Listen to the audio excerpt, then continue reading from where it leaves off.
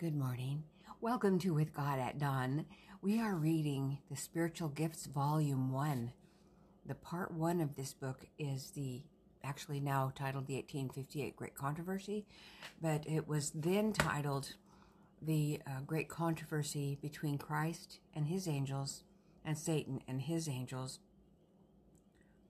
It was written very early on, under very difficult circumstances, and we're reading chapter 2 today, titled The Fall of Man. I saw that the holy angels often visited the garden and gave instruction to Adam and Eve concerning their employment, and also taught them concerning the rebellion of Satan and his fall. The angels warned them of Satan. They cautioned them not to separate from each other in their employment, for they might be brought in contact with this fallen foe. The angels enjoined upon them to closely follow the directions God had given them, for in perfect obedience only were they safe. I think that's true of us today too. In perfect obedience only are we safe. And if they were obedient, this fallen foe could have no power over them. There is protection in obedience. Satan commenced his work with Eve to cause her to disobey. First, she erred in wandering from her husband. Next, in lingering around the forbidden tree. And next, in listening to the voice of the tempter and even daring to doubt what God had said. In the day that thou eatest thereof, thou shalt surely die. So we wonder about this. They didn't die that day, did they? That we could see physically. But they did die to God. And Paul later in Romans, I think it's chapter 6, talks about being alive to God and dead to sin. But they became alive to sin and dead to God that day, instantaneously. And their robes of light went away. In the day that thou eatest thereof, thou shalt surely die. Now that's what God told them. And what Satan told them was, oh, you're not going to die, but you're going to become as gods. Your eyes will be opened. You'll be enlightened.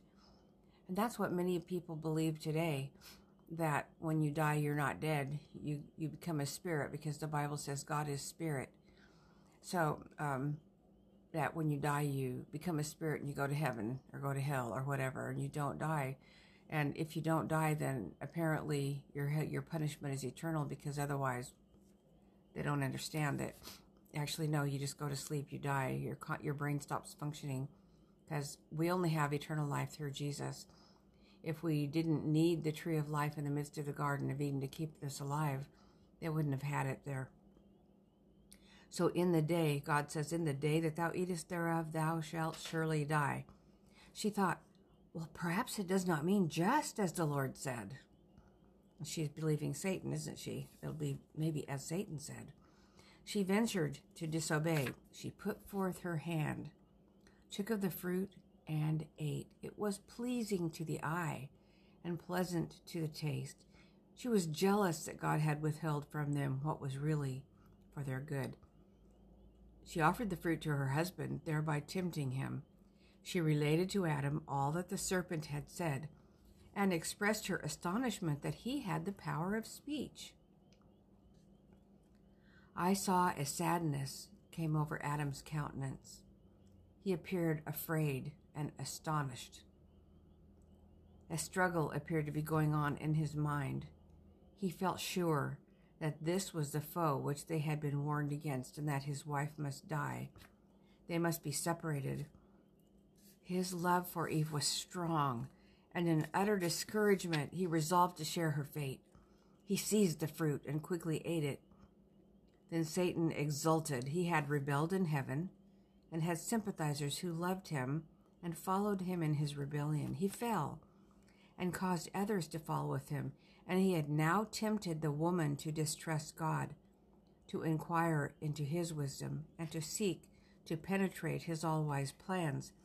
Satan knew the woman would not fall alone. Adam, through his love for Eve, disobeyed the command of God and fell with her. The news of man's fall spread through the heaven. Every harp was hushed. The angels cast their crowns from their heads in sorrow. All heaven was in agitation. A council was held to decide what must be done. What must be done with the guilty pair? The angels feared they would put forth the hand and eat of the tree of life and be immortal sinners. So you see, they were not immortal without continuing to eat every day of the fruit. But God said that he would drive the transgressors from the garden. Angels were commissioned immediately to guard the way of the tree of life. It had been Satan's studied plan that Adam and Eve should disobey God, receive his frown, and then be led on to partake of the tree of life, that they might live forever in sin and disobedience, and thus sin be immortalized. But holy angels were sent to drive them out of the garden, while another company of angels were commissioned to guard the way to the tree of life. Each of these mighty angels appeared to have something in their right hand which looked like a glittering sword. Then Satan triumphed.